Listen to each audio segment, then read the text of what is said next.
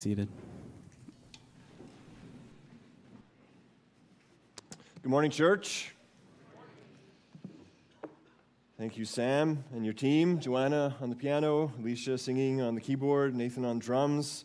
It's good to have some of the Heritage students who worship with us, serve us with their gifts in leading us to the Lord to worship Him today. So thank you. We look forward to joining in song again together as we continue in worship later, and then as we come around the Lord's table together. I wish to begin this morning by simply reading the sermon text, which introduces a sobering spiritual reality for us, but with the most hopeful outcome that we can imagine. So turn with me to Exodus chapter 17. Exodus 17. I neglected to look at the page number. Maybe it's up there, page 59. Exodus 17, verses 8 through 16 is what we will read together, which introduces this sobering reality, but the most hopeful outcome we can imagine. Let me pray for us before we hear God's word again.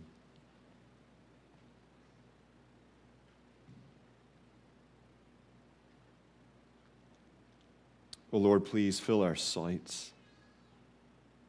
In accordance with what we have just sung together, we pray, Lord, that our hearts, our minds, with eyes of faith, that you would help us to behold who you are for us in Christ. Sanctify us by your truth, O Lord. Your word is truth. And take this word as it is read and preached, and plant it deep within us by your Spirit for the glory of your Son, in whose name we pray. Amen. Exodus 17, 8 through 16, this is what the Holy Spirit says. Then Amalek came and fought with Israel at Rephidim. So Moses said to Joshua, "Choose for us men and go out and fight with Amalek. Tomorrow I will stand on the top of the hill with the staff of God in my hand." So Joshua did as Moses told him, and fought with Amalek, while Moses, Aaron, and Hur went up to the top of the hill. Whenever Moses held up his hand, Israel prevailed. And whenever he lowered his hand, Amalek prevailed. But Moses' hands grew weary. So they took a stone and put it under him, and he sat on it, while Aaron and Hur held up his hands, one on one side and the other on the other side. So his hands were steady until the going down of the sun. And Joshua overwhelmed Amalek and his people with the sword. Then Yahweh said to Moses, "Write this as a memorial in a book and recite it in the ears of Joshua, that I will utterly blot out the memory of Amalek from under heaven." And Moses built an altar and called the name of it, "Yahweh is my banner," saying, "A hand upon the throne of Yahweh. Yahweh will have war with Amalek from generation to generation." This is the word of the Lord. Thanks be to God. It's Exodus 17:8 that introduces this sobering reality. From the moment we are saved by Jesus from slavery to sin, from the kingdom of Satan, from the bondage of the fear of death, we are under attack until we reach the promised land of the new heavens and the new earth. Everyone who believes in Jesus, every local church faithful to Jesus, has a target on their back. As the reading in Revelation 12 earlier in the service reveals, this is wartime, it is not peacetime. One day we will be the church triumphant. But until that day comes, we are the church militant in a battle that is not against flesh and blood in this new covenant reality. In the meantime, at different points along the way from different quarters, we will find ourselves under attack. Suddenly, unexpectedly, seemingly out of nowhere, as Israel experienced, our chief enemy will direct those under his sway to hound and hassle. A church will be maligned on a local Facebook group for their faithfulness to God's teaching on marriage and sexuality. True story, it happened to Temple Baptist up the street just a couple weeks ago. A Christian artist will have their designs stolen, designs that proclaim God's glory in sending Christ, only to be used to scam and deceive and steal from people who want to honor the Lord Jesus Christ. True story. This happened to Allison Burrow over Christmas. A young woman, while in the middle of applying to reaching and teaching as a long-term missionary, has to deal with credit card fraud. True story. It happened to Sarah Anderson. A pastor I know receives a random text from a non-Christian woman outside of his church, but in the community, with an adulterous invitation to sleep with him. The battle is real, beloved. But if this is all our text this morning would teach us, we would despair. Exodus 17, 18, 8 through 16 shows us in one instance that Revelation 12 is true, that the dragon rages against us because he knows his time is short. But Exodus 17 also shows us in one instance that Revelation 19:11 is also true. That heaven will one day open and a white horse will appear. The one sitting on it is called Faithful and True, and in righteousness he judges and he makes war. And he will rule. You see, as the passage we're about to explore together confirms, any fights our enemies start, God will finish. In this conflict between the seed of the serpent and the seed of the woman, there is one ultimate victor. It is our Lord Jesus Christ. Any fights our enemies start, God will finish. Victoriously, decisively, ultimately, there's no question about it. And based on this most certain outcome, I exhort us to 3 commitments. Let us depend upon God for victory. Let us honor God for victory. And let us hope in God for ultimate victory. The first of those will be by far the longest, but we will cover all 3. But before we get to those, as a lot seems to come out of nowhere in Exodus 17, some introductions and reintroductions are in order.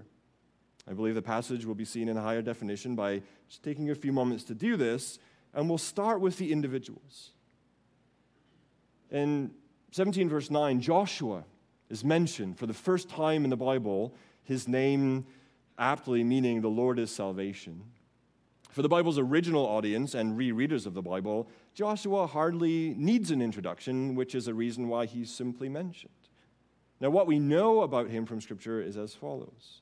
From our passage, he is clearly a capable leader and obviously has had a hand in training capable men to fight and defend their people. We can also discern from our passage that Moses trusted him. In Exodus 24:13, Joshua is called Moses' assistant. In Exodus 33:11, Joshua goes with Moses to the tent of meeting, where Yahweh speaks to Moses face to face. And when Moses leaves, Joshua stays there. In Numbers 13, Joshua is among those who Moses sent to recon the land of Canaan.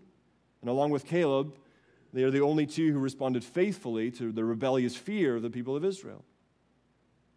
In Numbers 27:18, Yahweh commands Moses to take Joshua, the son of Nun, a man in whom is the Spirit, and lay your hand on him. And after the death of Moses, at the end of Deuteronomy, Joshua is the successor who leads Israel into the promised land. That's who Joshua is. Here, he begins to prove himself to be the man the rest of Scripture reveals him to be. He's given leadership, he fights, and he receives instructions for beyond this incident, as verse 14 indicates. Now, Moses and his brother Aaron, of course, we know, but Hur, also just introduced for the first time, we do not. There isn't much to say about him. He was the son of Caleb.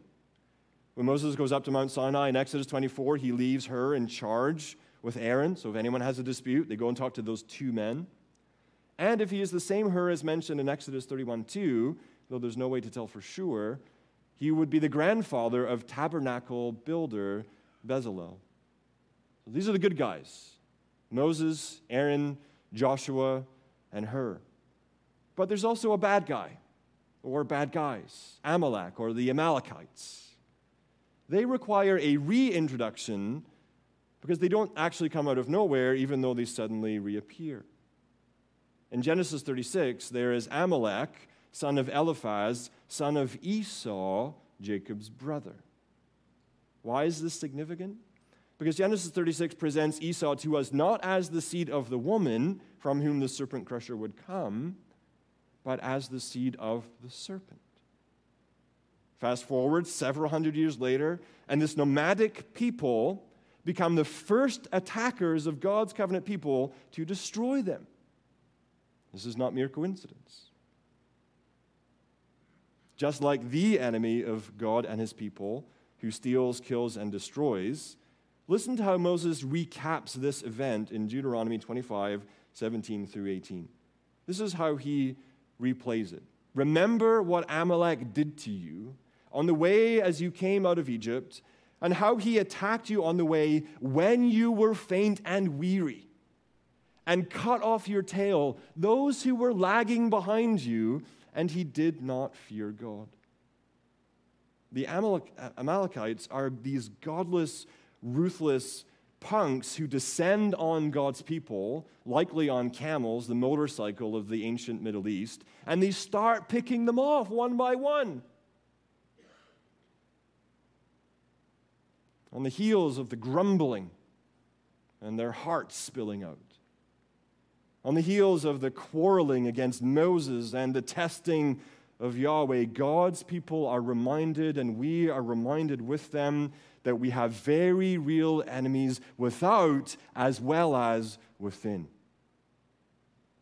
The battle with Pharaoh, it is over. But the conflict continues all the way to the promised land. And when our enemies attack, not if, when our enemies attack, we need to know, as Israel experiences here, that any fights our enemies start, God will finish. Victoriously, decisively, definitively. So first and foremost, commitment number one, let us depend on Him for victory. Whether we are called to watch and wait as Israel was at the Red Sea, or whether we need to enter the fray as happens here, we absolutely and utterly depend upon God for victory. We don't finish the fights our enemies start, God does, period. That's what verses 8 through 13 teach us. Look again at what Moses says to Joshua. Choose for us men and go out and fight Amalek. Tomorrow I will stand on the top of the hill with the staff of God in my hand. So Joshua did as Moses told him and fought with Amalek while Moses, Aaron, and Hur went up to the top of the hill. Whenever Moses held up his hand, Israel prevailed, and whenever he lowered his hand, Amalek prevailed. Notice all that we're told about the battle is that there was one, that it hung in the balance, and in verse 13 we get the outcome. And some of us maybe wish we had the blow-by-blow, the play-by-play, but that's not what we get. What we are gifted is the connection between what happens on the top of the hill and the victory below. We have this epic scene where the prophet of God, he holds high the staff of God so that the people of God can see, and Amalek as well, that Yahweh fights for his people. The simple shepherd's staff that God imbued with his power at the burning bush was a visible, tangible indication that his power is being employed on behalf of those that he saves. Just think of everything that's been accomplished so far through this instrument that Moses has wielded. It turned from wood to a snake and back again. And then in the court of Pharaoh, it gobbled up the Egyptian magician's serpents. When Moses stretched out his staff, the plagues were inflicted on Egypt. Back in Exodus 14, they're standing by the sea, and the Egyptian army is bearing down on them. And Yahweh says to Moses, lift up your staff and stretch out your hand over the sea and divide it, that the people of Israel may go through the sea on dry ground. A few verses earlier, in Exodus 17, Moses is told to strike the rock with the same staff, and water gushes forth to slake their thirst and satisfy their parched throats. And here, seemingly without specific direction, which some criticize, though I would commend, Moses does what he was told to do the last time Israel was under attack. Back at the sea, the Lord said to him, "Why do you cry out to me?" And he encourages Moses to use the staff. And now here, the next time they're under attack, that's exactly what Moses does. As Golden Gate puts it, I quote, "Perhaps there are times for consulting God and times for taking action with the power God has given you," end quote. So there Moses stands, above the battle, above Israel, above Amalek, with the staff of God above his own head. And when he holds it up, which everyone could see as the clang of swords and the grunts and groans of battle and the tang of blood fills the air, Israel wins. They prevail. But when his hand drops and the power of God on display for his people is not visible above all, Israel loses ground. I wonder how long it took for that pattern to emerge to their understanding. I wonder when Moses realized that he couldn't afford to actually lower his arm to rest. I wonder when he started switching the staff between his left hand and his right hand. Notice very carefully in verse 11 it says Moses' hand. And then notice very carefully in verse 12 that it says Moses' hands. I wonder how long it took before the strain started to show on his face and for sweat to start beating on his forehead. However long it took, Moses, Aaron, and Hur eventually realized that they need to step in, which we'll come back to in a moment.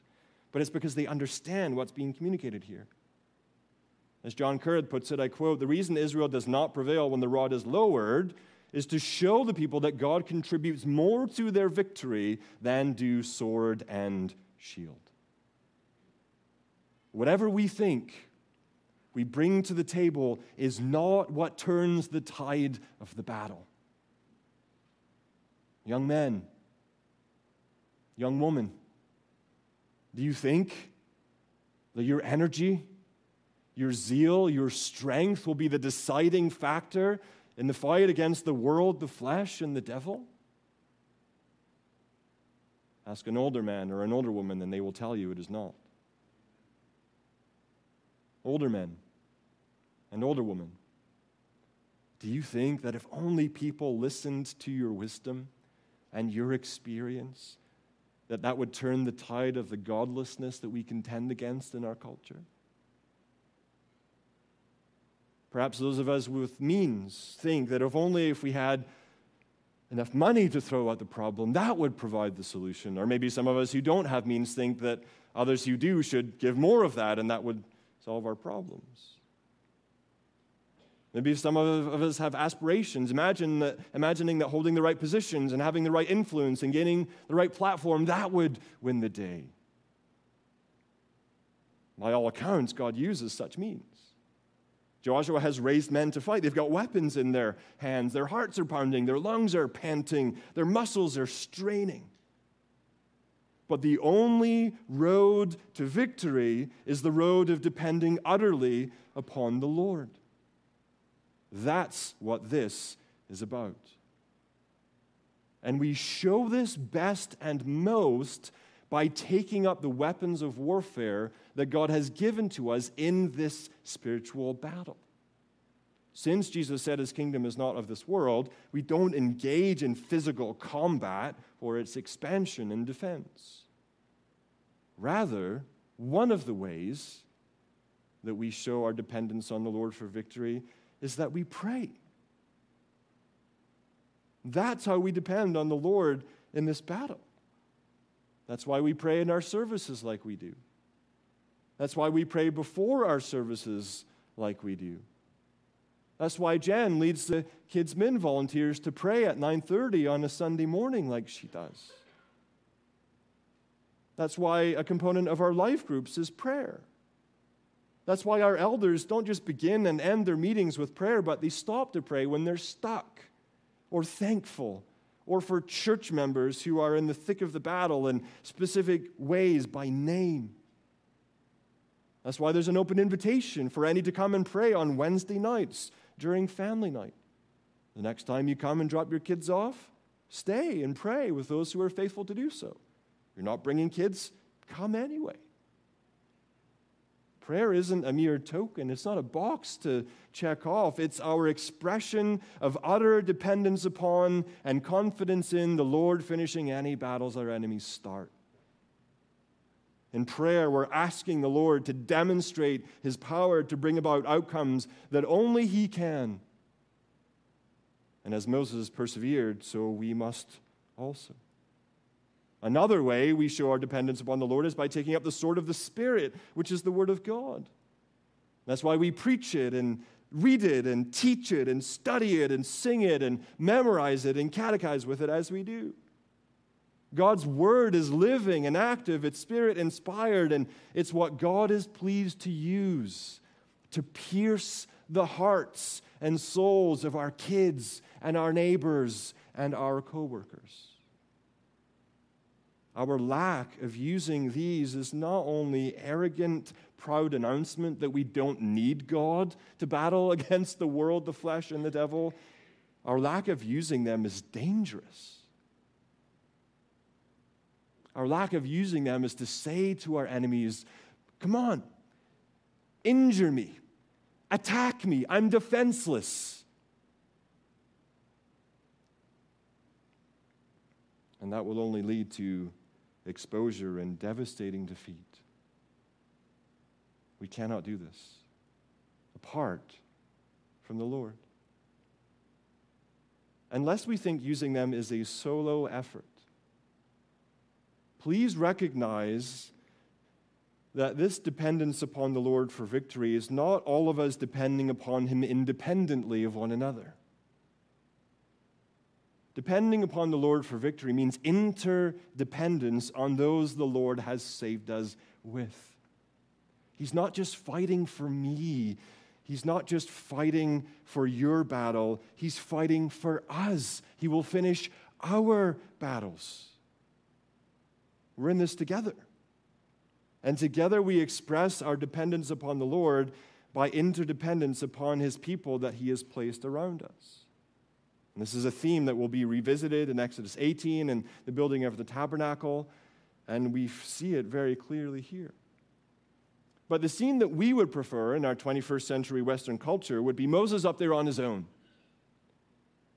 Maybe the role we would envision ourselves in would be that of the solo hero prophet. But Moses' weakness is as much on display here as God's power. Moses' dependence on Aaron and Hur and their contribution, it must not be overlooked. In verse 12, Moses is exhausted. He needs help. I appreciate so much the prayers of humility we've heard from Pastor Sergey and Pastor Kevin this morning. One of our life groups asked this week, how do we hold the hands or support our church leadership? We know we're meant to pray, but in what ways can we really help our pastors and leadership so that God's work can be done? Thank you for the question. One of the ways to help is to recognize our limits by virtue of the fact that we're human as well. We are dependent as you are. Another way is to recognize that the task God calls us to is impossible apart from partnership in the covenant community. Another would be to recognize ways and times and seasons where leadership has been exhausted. And then to offer tangible support to compensate for the fatigue. Another would be to understand that we are as dependent upon the Lord as you are. Along with being helped not to underdepend upon the Lord, we are being helped not to overdepend upon our leaders. Moses needed Aaron and Hur. Joshua and his fighting men needed Moses, Aaron, and Hur. And the rest of the congregation of Israel needed all of them. Can you imagine if one of them had been absent on this day? If one of them had not stepped up to fill a role and it was left vacant? Yet as it was, God has saved a people. And He gives each of us a place, each of us gifts, each of us roles to play, and we must play them. Isn't that the beauty of the scene as Aaron and Hur lug a boulder over for Moses to sit down on? And remember, Moses is no slouch.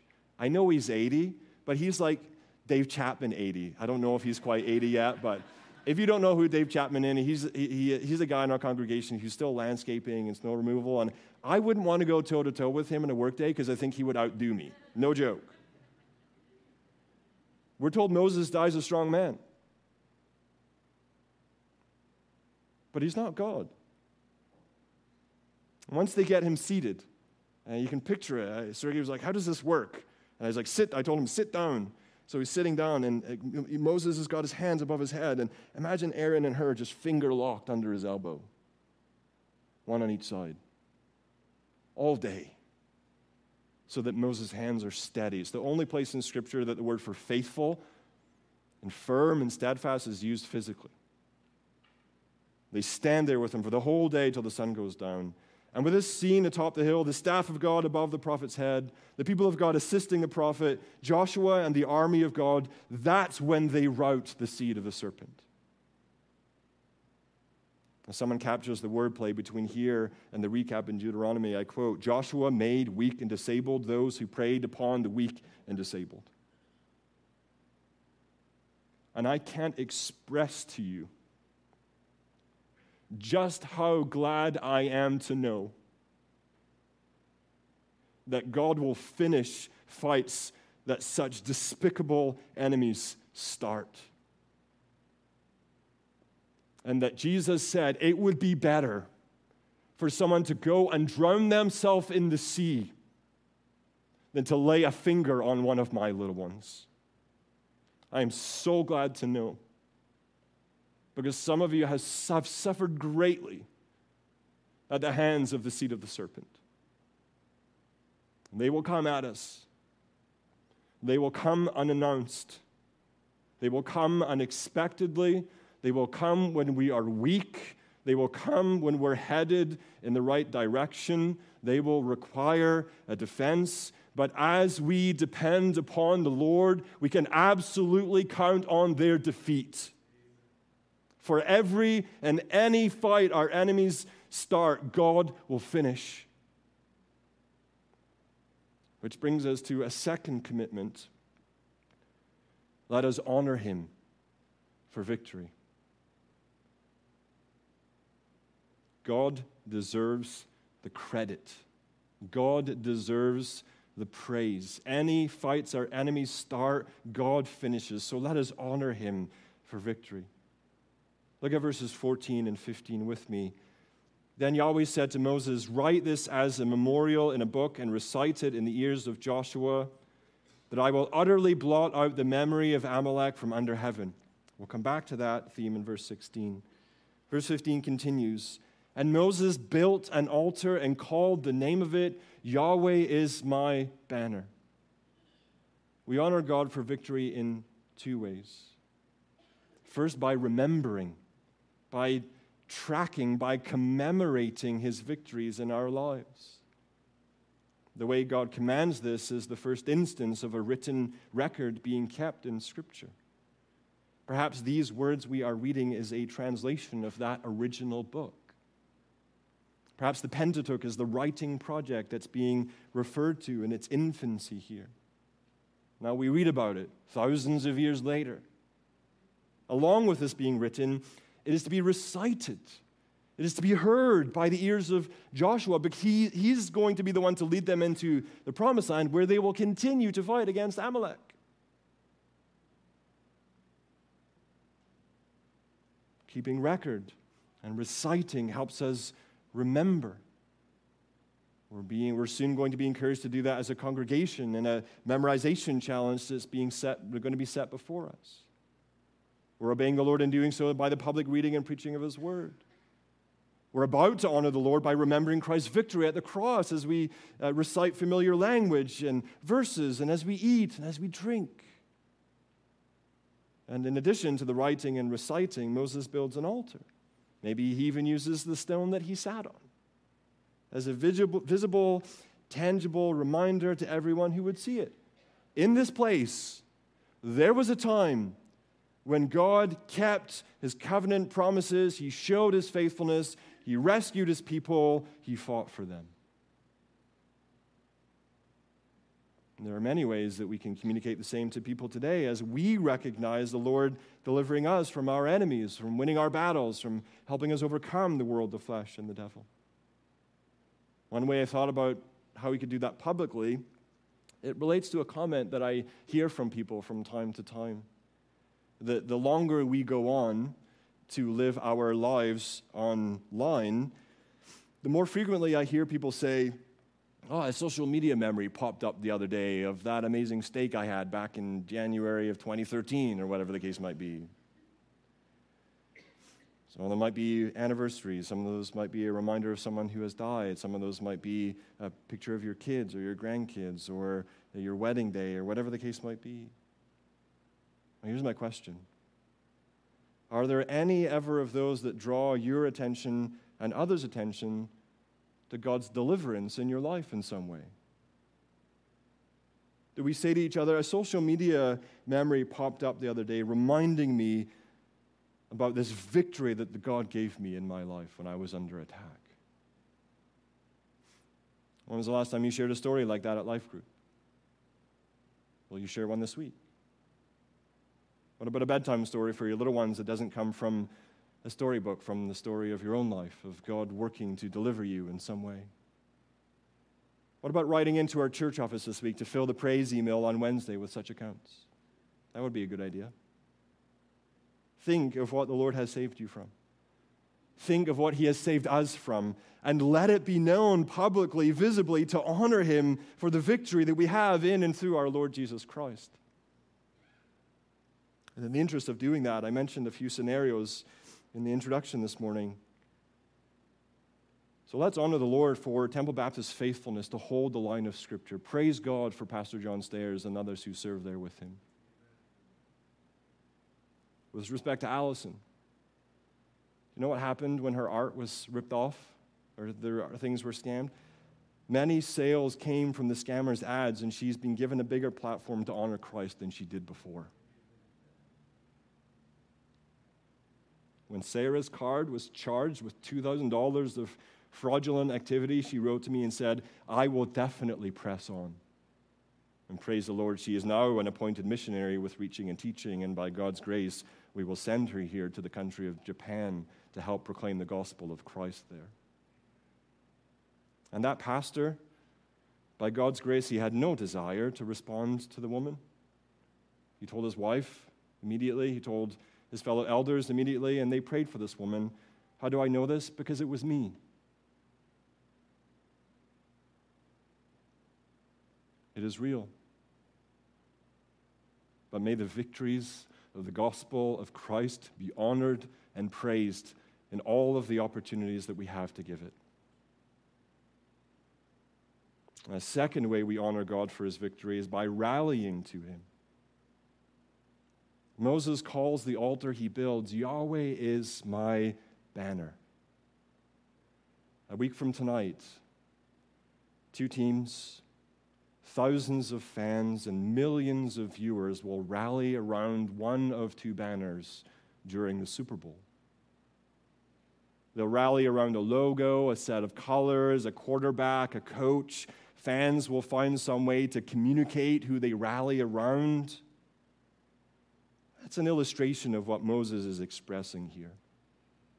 Whose side am I on? He's saying, I am on the side of the Creator and covenant Lord of heaven and earth. He's my logo. He's my color. He's my battle standard. He's my insignia. He's the banner I rally around. He's the only one who can deliver from enemies that I cannot defeat on my own. What's your rallying point? In Dante's Inferno, he describes a group of people in hell who live for themselves, whose banner read, "Me." The scene reads in part, "I saw a banner there upon the mist. Circling and circling, it seemed to scorn all pause. So it ran on, and still behind it pressed a never-ending rout of souls in pain."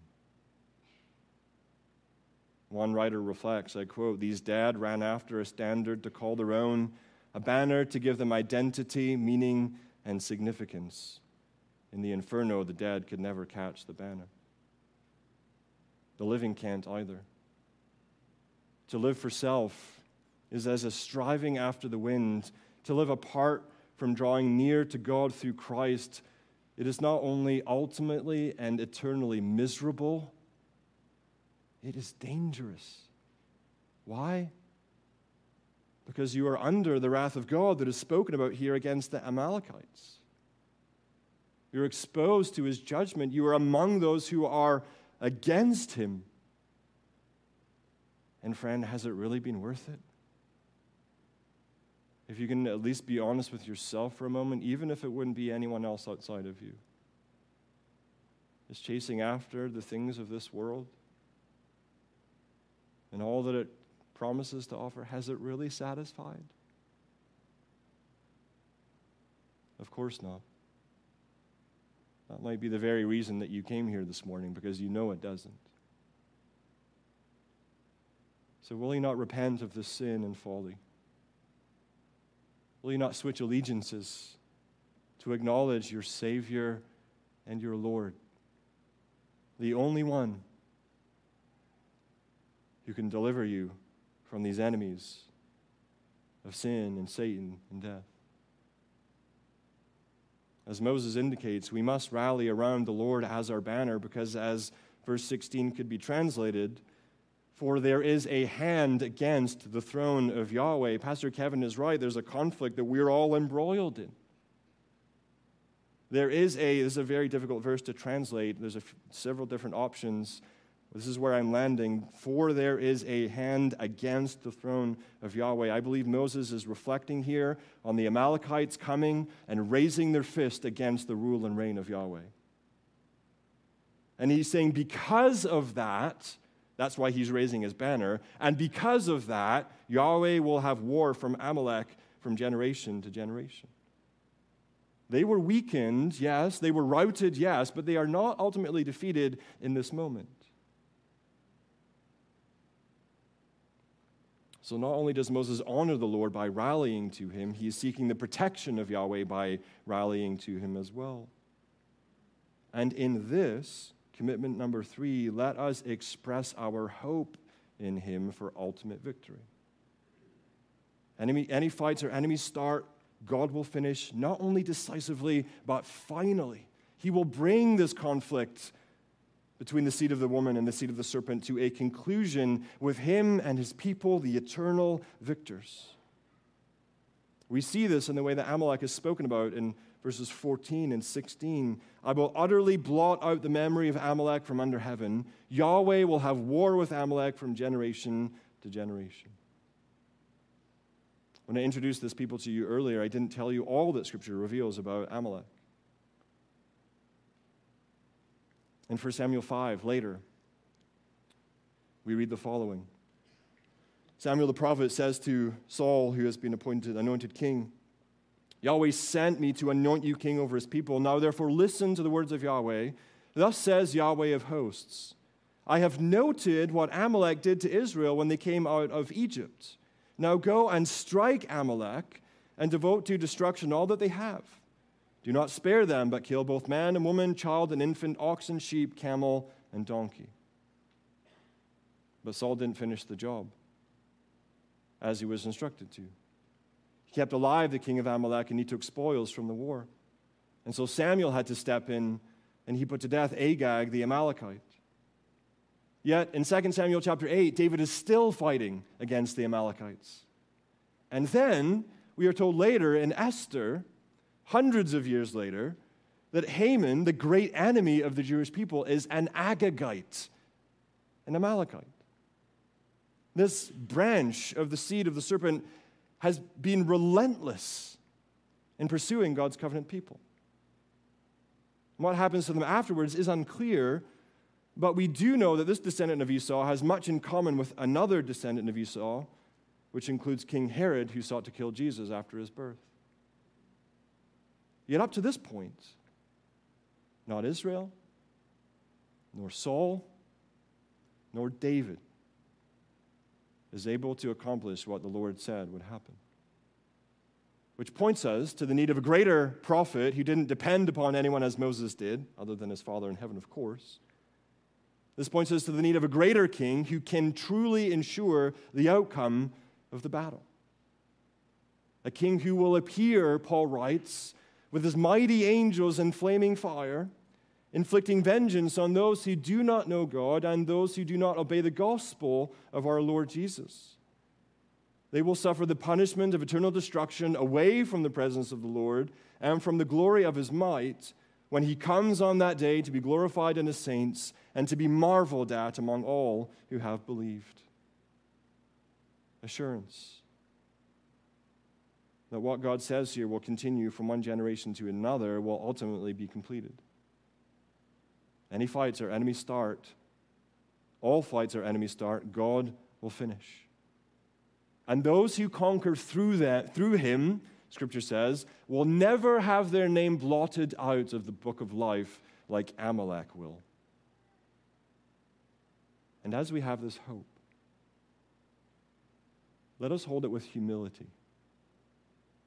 For by all rights, we deserve the same outcome. The only reason, friends, brothers and sisters, that we have enemies such as these is because God, in his grace, brought us to himself through faith in Jesus and adopted us as sons and daughters. While we were sinners, while we were his enemies, he died for us. And the only reason that we will not be treated the same as Amalek is because we have come under the banner of the cross. We have come under the banner of Christ. And as we come to his table this morning, consider these words from Isaiah 11, verse 10. It says there that in that day the root of Jesse, who shall stand as a signal, same word, banner, for the peoples. Of him shall the nations inquire, and his resting place shall be glorious. Jesus is this root of Jesse.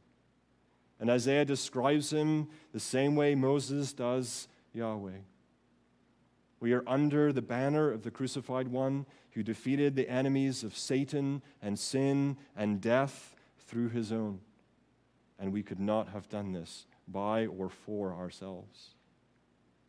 And so as we eat and drink in remembrance of him, let us express our dependence. As we eat and drink in remembrance of him, let us honor his victory. And as we eat and drink in remembrance of him, let us confess our hope in ultimate victory as we proclaim his death until he comes. In this, the banner of the cross of our Lord Jesus Christ, we can be certain. Any fights our enemies start, God will finish, including the one that we started when we rebelled against him in our own sin. So come and taste the goodness of the one who made us his friends who were once his enemies. I'm going to invite the music team to come and lead us in singing. And we'll go from there.